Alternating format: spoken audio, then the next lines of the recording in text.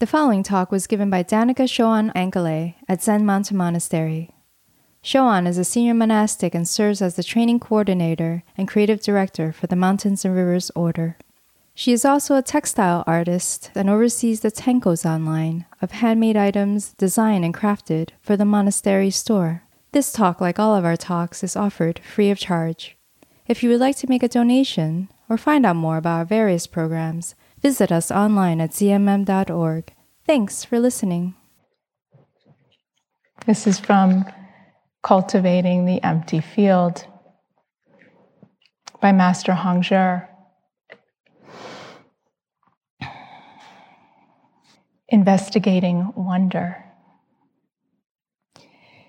In clarity, the wonder exists, with spiritual energy shining on its own. It cannot be grasped, and so cannot be called being. It cannot be rubbed away, and so cannot be called non-being. Beyond the mind of deliberation and discussion, depart from the remains of the shadowy images. Emptying one's sense of self-existence is wondrous. This wonder is embodied with a spirit that can be enacted, invoked. The moon mind with its cloud body is revealed straightforwardly in every direction without resorting to signs or symbols. Radiating light everywhere, it responds appropriately to beings and enters the sense dusts without confusion. Overcoming every obstruction, it shines through every empty dharma.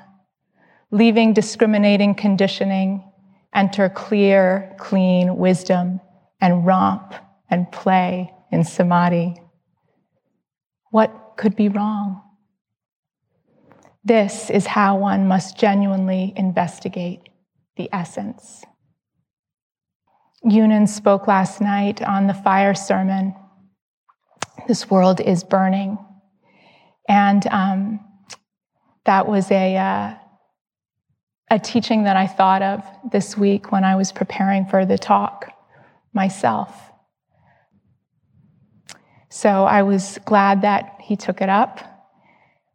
I'm going a different route. This world is on fire. And it's spring. Can we take in the body teaching of our great mother? Here, the great lawn got mowed for the first time this season. And I was walking over to the office after lunch, and I had to exclaim under my breath because the smell was so exquisite. I just kept breathing in deeper through my nostrils. So I wanted to look at how,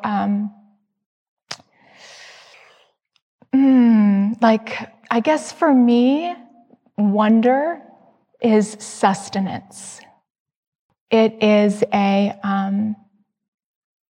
energy and state that if I can turn toward, open to, invite in, sustains. Maybe it's the transformation between this world is burning and this world is blooming. Investigate the essence, Hongzhi says. The essence. What is the essence? What is the fundamental matter here? Who am I?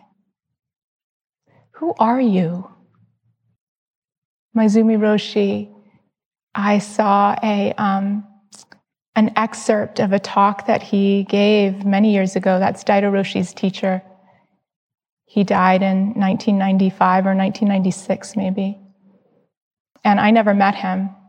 And I've only seen snippets of him speaking and read little things.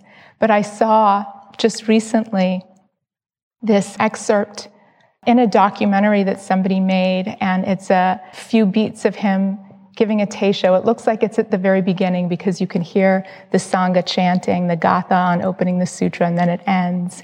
And he looks around the room and he says, "What is this I? What is this I? I." Leo Tolstoy, one of my favorite writers, says, "This is the entire essence of life. Who are you? What are you?"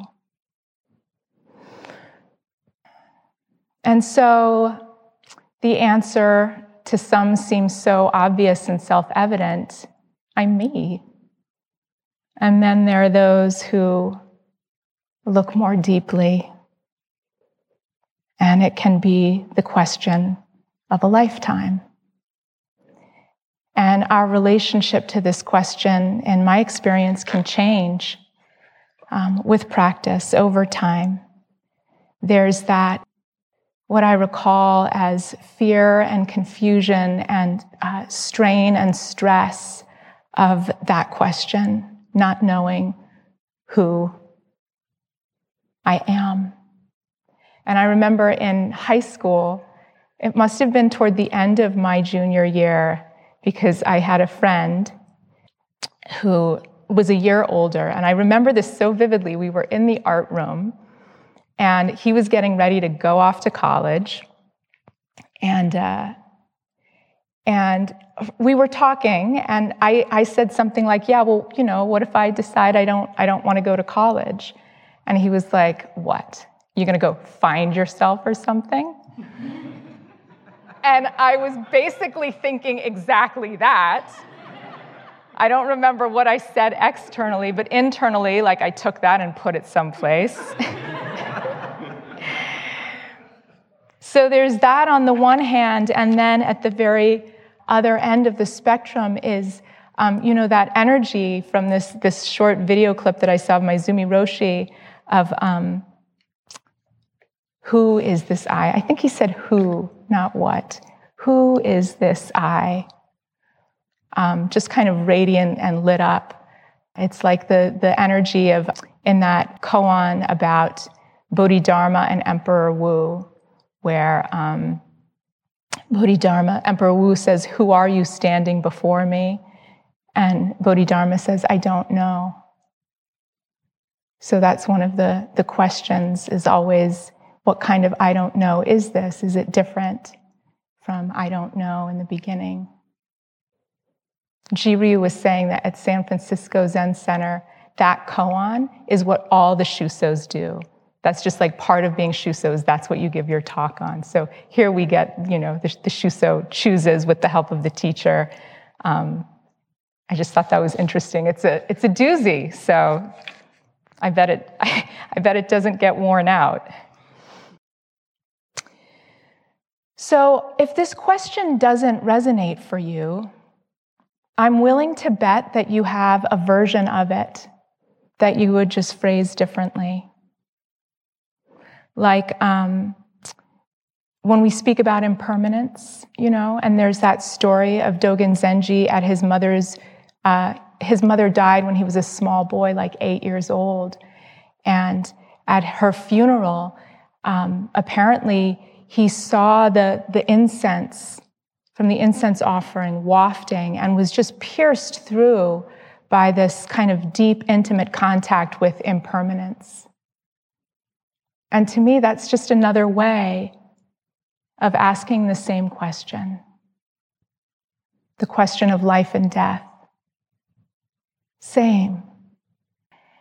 So whatever our question is, however we put it to ourselves, and maybe there aren't even words. Maybe there aren't even words that we would use. But that is to be tended, to be nurtured. That is your passage. To learn to investigate. We may also have encountered this kind of question throughout our lives. I remember, and I've shared this story before, but it's been a long time, so I'll share it again. I think I was about 8 or 9, and for a few summers, me and my mother and my brother would go to Newark, Ohio, and spend the summer at my Aunt Faye's house. That Aunt Faye was my dad's aunt, so she was my great aunt, and she lived by herself in this big house that she grew up in with many brothers and sisters in small town Ohio. And we would kind of be escaping New York City in the summer because it was intolerable and so hot. And so we would go there and we would just spend months there. And one thing that I loved about it was that I had a kind of autonomy and independence as an 8 or 9-year-old in that little, small town that I didn't have in the city. And I could just go outside and I would take these walks. I had some different routes around the neighborhood. And now when I look back, I think I was just such a little philosopher, because I would take this walk and I would just think to myself all kinds of thoughts. And I remember passing by the hedge at the bottom. Her house was up on a hill, and the hill came down, and there were rocks along the bottom. I used to like to roll down the hill, but I always had to stop before I hit the rocks. And there was this hedge, and I remember I was walking on the road and passing the hedge and contemplating something.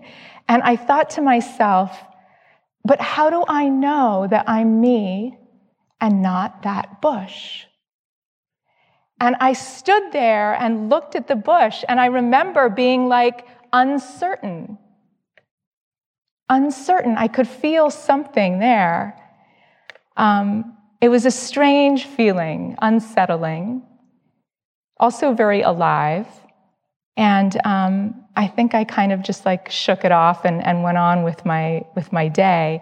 But it stayed with me. I hit something in that it stayed with me all these years. And I can still see the kind of bush that it was and the kind of little oval leaves that it had growing vertically all up and down its stem.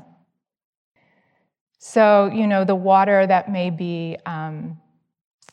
Actually, I have a bunch of these stories. I'm not going to go into all of them. But I started to think about it, and I was and then there was this. So fast forward, I'll just make this really short, because it's kind of an evolution. I was at a party in high school, and was lightly buzzed, and went to the bathroom, and was coming out of the bathroom and washing my hands, and looked at myself in the mirror, and I was just who are you? And it wasn't raucous, drunk. Don't get the wrong impression. But I do think that a couple of beers had shaken something loose. And I was just kind of fascinated and incredulous. And at this point, I actually felt a great quality of joy, of just what? What?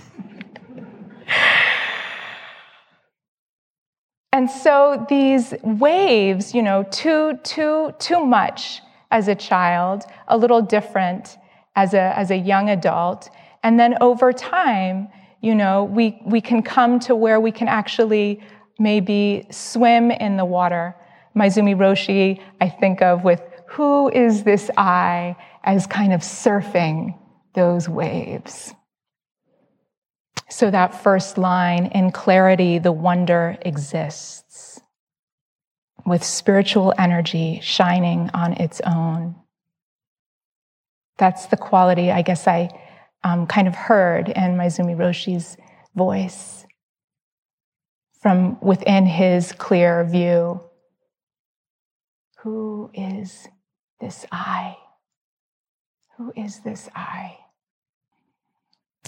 So in Zen practice, we can take one thing that is close at hand, and by studying it very deeply and completely, understand the whole.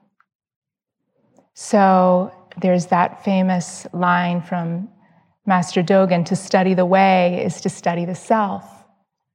I remember being caught by that early on. The way sounds like the whole thing, and the self just sounds like little old me. To study the way, the whole thing, is to study the self. So we start with this. And that's what our Zazen practice is so exactly for. Sitting down within this form, this body, and beginning to investigate whether we know at first that that's what we're doing or not. And no sooner do we begin that investigation than whether we know it or not, what we're beginning to see is that this sense of self that may be quite solid is riddled with cracks. And you know what they say about cracks. They let the light shine through. So we see the contradictions. I remember for me, I had a certain image of myself, and when I sat down and looked at the content of my mind, that was really blown to pieces. Specifically, I thought that I was like a fairly relaxed, chill person. And when I sat down and looked at my mind, I had to admit that I was just filled with anxiety. It was painful. We may like to think that we're like a kind and loving person. And then when we see what's going on, we're like bitching all the time. I remember in one of the intro to Zen weekend gatherings at the end where the sometimes we'll have a lay senior come back when we were doing it in person. And I remember being like, it's not pretty. Just talking about Zazen. It is not pretty. So, we say, this is what I care about, and then we see what we spend all of our time thinking about. We show up with our body in the cushion, and our mind is totally someplace else. And meanwhile, it's all moving so quickly. I mean, I literally shudder when I think back to my early Zazen and basically how hellish it was. And, we give a lot of props to people who sit so solid and have been practicing for many years, but really it's the people who are just learning to sit and practice and are hanging in there with a mind that is churning and all of those demons just coming. Yeah. That's who deserves the real props. That is some real practice. And then we start to, what do we start to see? Yunin shared that really lovely anecdote of working on Mu with Myotai Sensei. And I remember working on Mu with Daido Roshi. And I worked on Mu for many years, 6, if you must know. And I remember somewhere in there, in that vast expanse of time, the first glimmer of hope that I had was, I would go in, I'd say, my name is Shoan, my practice is Mu, and Daido would say, what is it? And wow, just thinking back. And I remember this one time I was like, I don't know, but I can't hold on to it. I can't get a hold of it. And he was like, yes, he said something like, well, that's true. It was the first even inkling of approval that I got in how many years. So I was like, oh, okay. And then I was like, that you can't hold on to it? What? Anyway, I'm like, great, where does that get me? And of course, closer. Closer. Hongzhi, it cannot be grasped and so cannot be called being. It cannot be rubbed away and so cannot be called non-being. I can't get a hold of it. We start to see there is nothing to hold on to.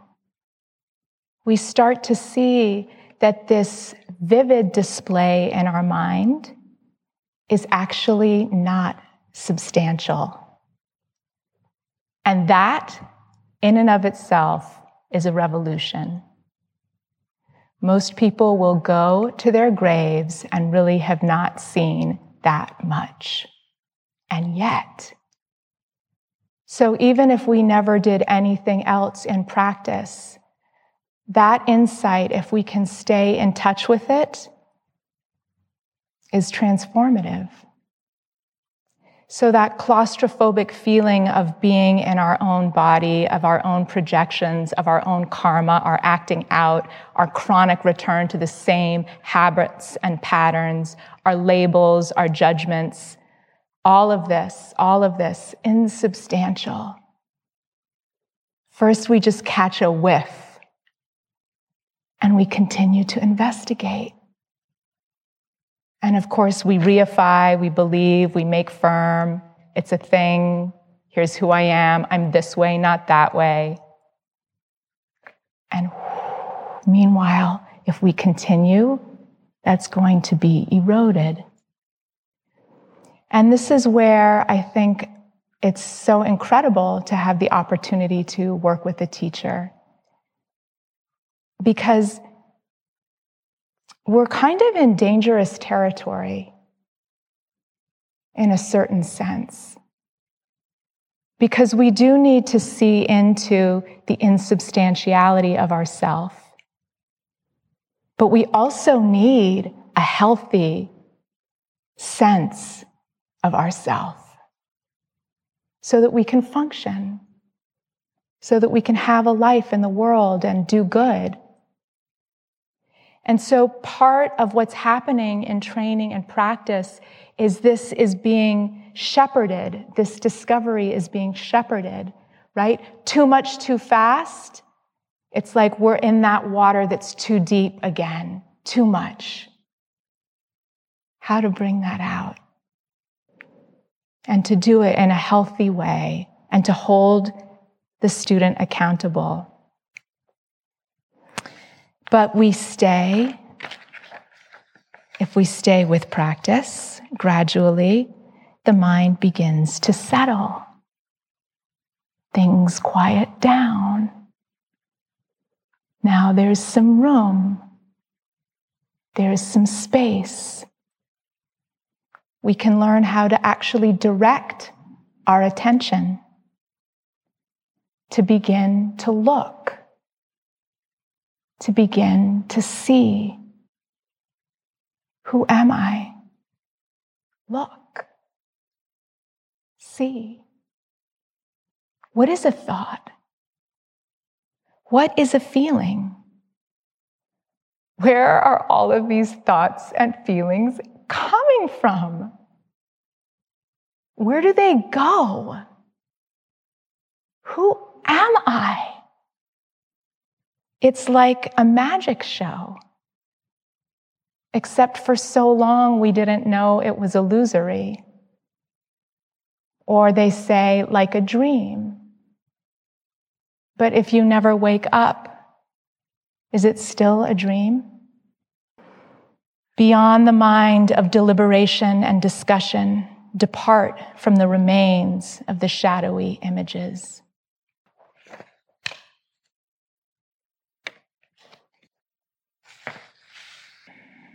Those shadowy images, leaving them behind. What's left? Hongzhi says, emptying one's sense of self-existence is wondrous. Emptying one's sense of self-existence is wondrous. I think of this moment in a mondo some years back where somebody asked a question that was kind of like, I don't really get how there can be no self. Like, how can that work? And Shugen Roshi was like, yeah, it's working right now. And the person was like, what? And Roshi was like, well, you have no self, and like you're doing just fine right now. And I remember thinking like what? So it's not like there's a moment that we get to where like there's no self. Like there's no self right now. So who are you? What? We begin to let go of our concepts. We can learn to relinquish our hold on all of the constructs of our mind, all of the labels. We begin to be able to see when we're lost in thought or creating a story, and slowly, slowly, slowly to relax that and release that. Prajnaparamita, the perfection of wisdom, is this wisdom that is beyond. In the dedication to the Heart Sutra, we say wisdom beyond wisdom. So beyond all of our constructs, beyond conceptual knowing, prajna.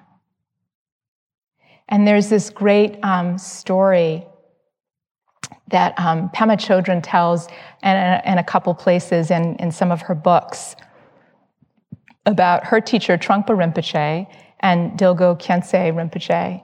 And I was thinking of this because of the incredible weeping cherry trees that are right now just like outrageous in their sort of profusion of showering pink blossoms just raining down. So apparently, Trungpa Rinpoche and Dilgo Khyentse Rinpoche, so Dilgo Khyentse Rinpoche is like a very renowned, no longer living Tibetan master. And they were sitting in a garden together, some distance away from the Sangha, but apparently someone was close enough to overhear. And they were just enjoying their time together, sitting kind of quietly, hardly saying anything, just drinking in each other's company, I imagine. And then Khyentse Rinpoche pointed and said, "They call that a tree." And both of them erupted in laughter.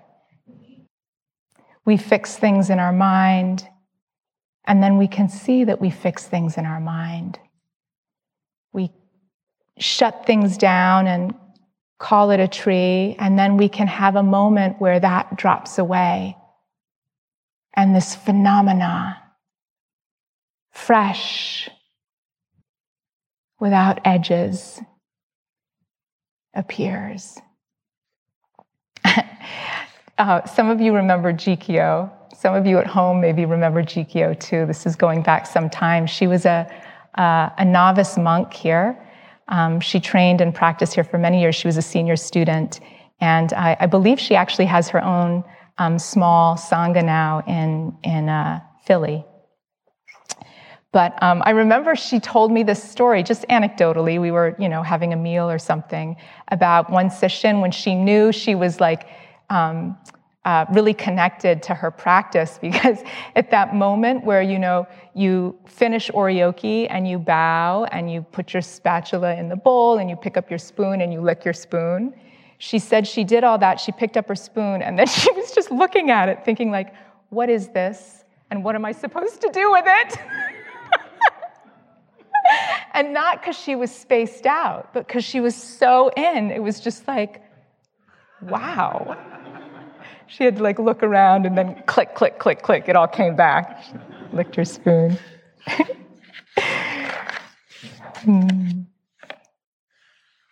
So again, it's like we can't sort of beat the drum of like the middle way, the middle way, the middle way enough, because we actually need to know that it's our spoon and that now is the time to lick it. Like, you can't just have a life where you're like,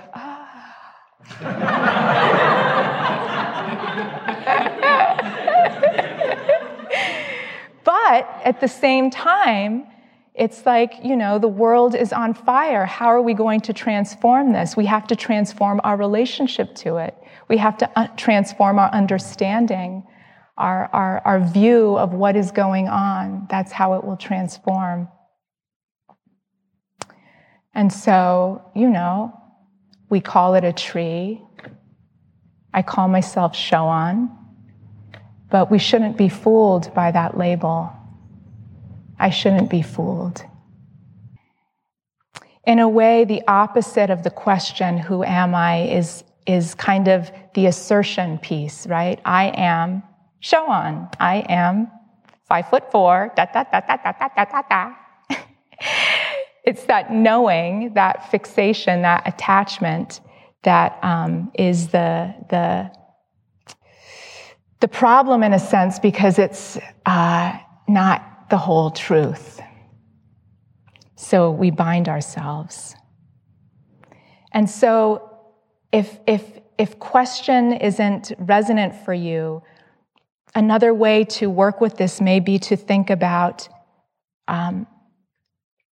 softening the fixation, releasing, loosening, relaxing, cultivating a very brave and very tender kind of curiosity about your own experience. And this quality of investigation actually is very, very powerful. So don't be fooled by tender. It's very, very, very powerful. It can help us dissolve any barrier. We have to bring patience. So any barrier that emerges, we can wonder, what is this?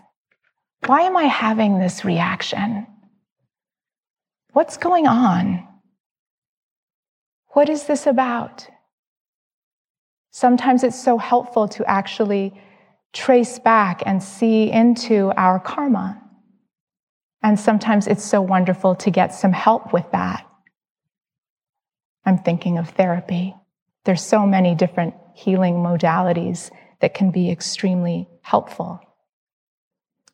We have to know those shadowy images. We have to know the mirages. It's bypassing otherwise to just try and skip over. In this way, then we can look to see, how is this reaction serving me? Sometimes it's serving us in reifying ourselves.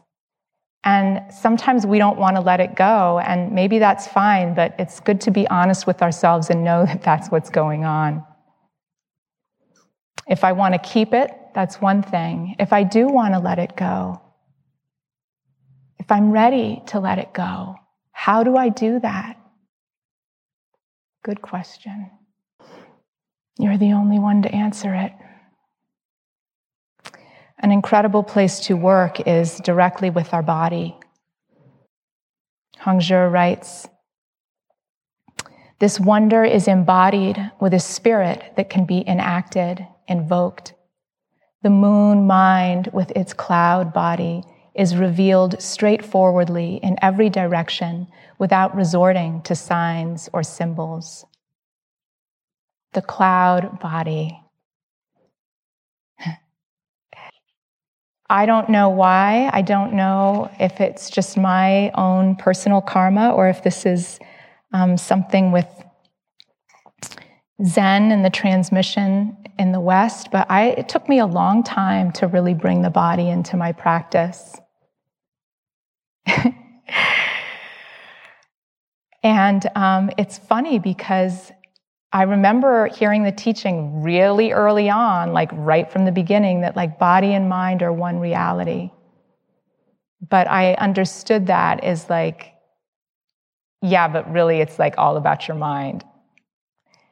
And body and mind are one reality is like so deep. The residents have Beyond Fear of Differences study groups, and they're organized around books. And so I'm in a group that's reading Resmaa Menakem's My Grandmother's Hands. And it's a book about working very somatically to transform our karma around race. And he has a lot throughout the book a lot of different exercises that are meant to kind of settle your nervous system. And so in my group, we spend most of our time, or at least half, working through some of the exercises he provides together. And they're really, some of them are so resonant and similar to ways that I've learned to settle myself through practice.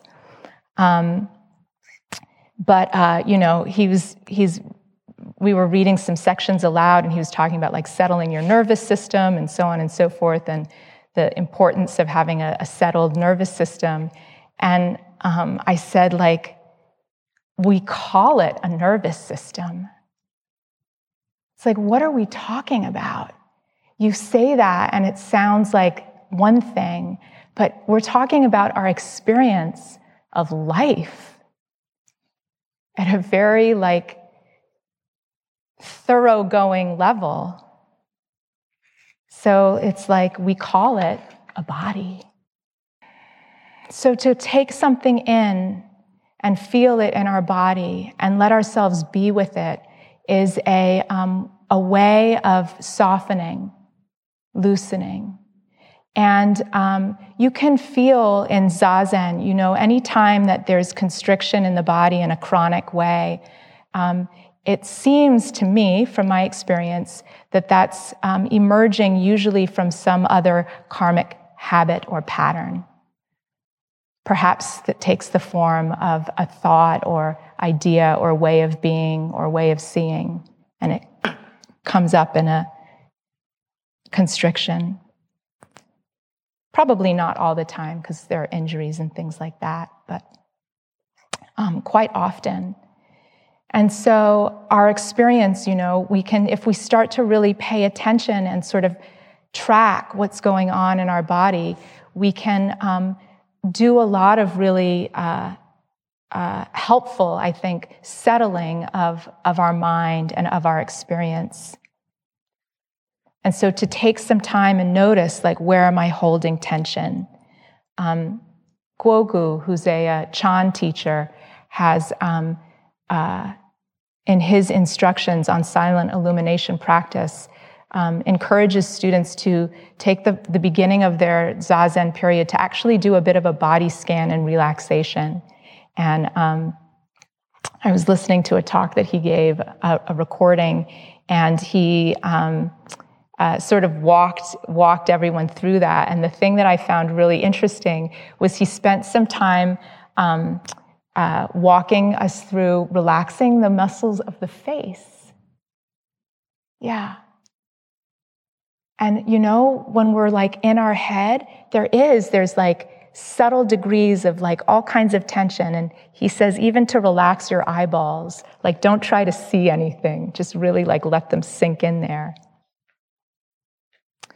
And this is going to help us, it can anyway, to drop our labels, to come into the body and move out of the constructing thinking mind. When we are practicing in this way, there's a tendency, I really find this to be so kind of an edgy point of my practice lately, is just feeling like the wanting to like start it up again. It's like the generator, when the generator clicks in, like, it's like, settle, settle, settle, settle. And I found this really great word in a teaching by Elizabeth Matis Namgyal, who is a teacher in the Vajrayana tradition. And she talks about like learning how to tolerate the no thing quality, the boundarylessness of things, she calls it. And there's a word in Tibetan, zopa, which means patience or endurance or tolerance. And Patrul Rinpoche, she's quoting a yogi who wrote a seminal text called The Words of My Perfect Teacher, and he describes zopa as the ability to bear the truth of thinglessness or boundarylessness. And she writes, this means tolerating the boundarylessness of things. Zopa means that we change our attitude toward the thing itself, whatever that thing may be, a challenging state of mind, the redness of the sunset reflecting on a beautiful mountain, pleasant or unpleasant meditation experiences. We experience a shift of habit when we stop objectifying, embellishing, or turning away from the fullness of expression. We start to know things in a different way. To bear or tolerate thinglessness means not running away from a bigger experience. To bring it in closer, we say to be intimate with. The end of that passage from Hongzhi, overcoming every obstruction, it shines through every empty dharma. Leaving discriminating conditioning, enter clean, clear wisdom, and romp and play in samadhi. What could be wrong? This is how one must genuinely investigate the essence. I love that. What could be wrong? What is wrongness? Where does it come from? So to see what we're creating, to relax within that experience, especially as it's happening now. To do that within our body and to release into what is. And finally, then, we have to give up the investigation too. Tilopa says, don't recall, don't imagine, don't think, don't examine, don't control, rest.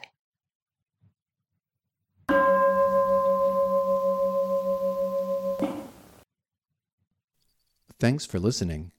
Did you know that Zen Mountain Monastery is live streaming all Dharma talks and daily Zazen during the coronavirus quarantine? Visit our website to learn about all the online programs being offered at this time. Just go to zmm.org and click on the link at the very top of the page, or scroll down and click on Retreats.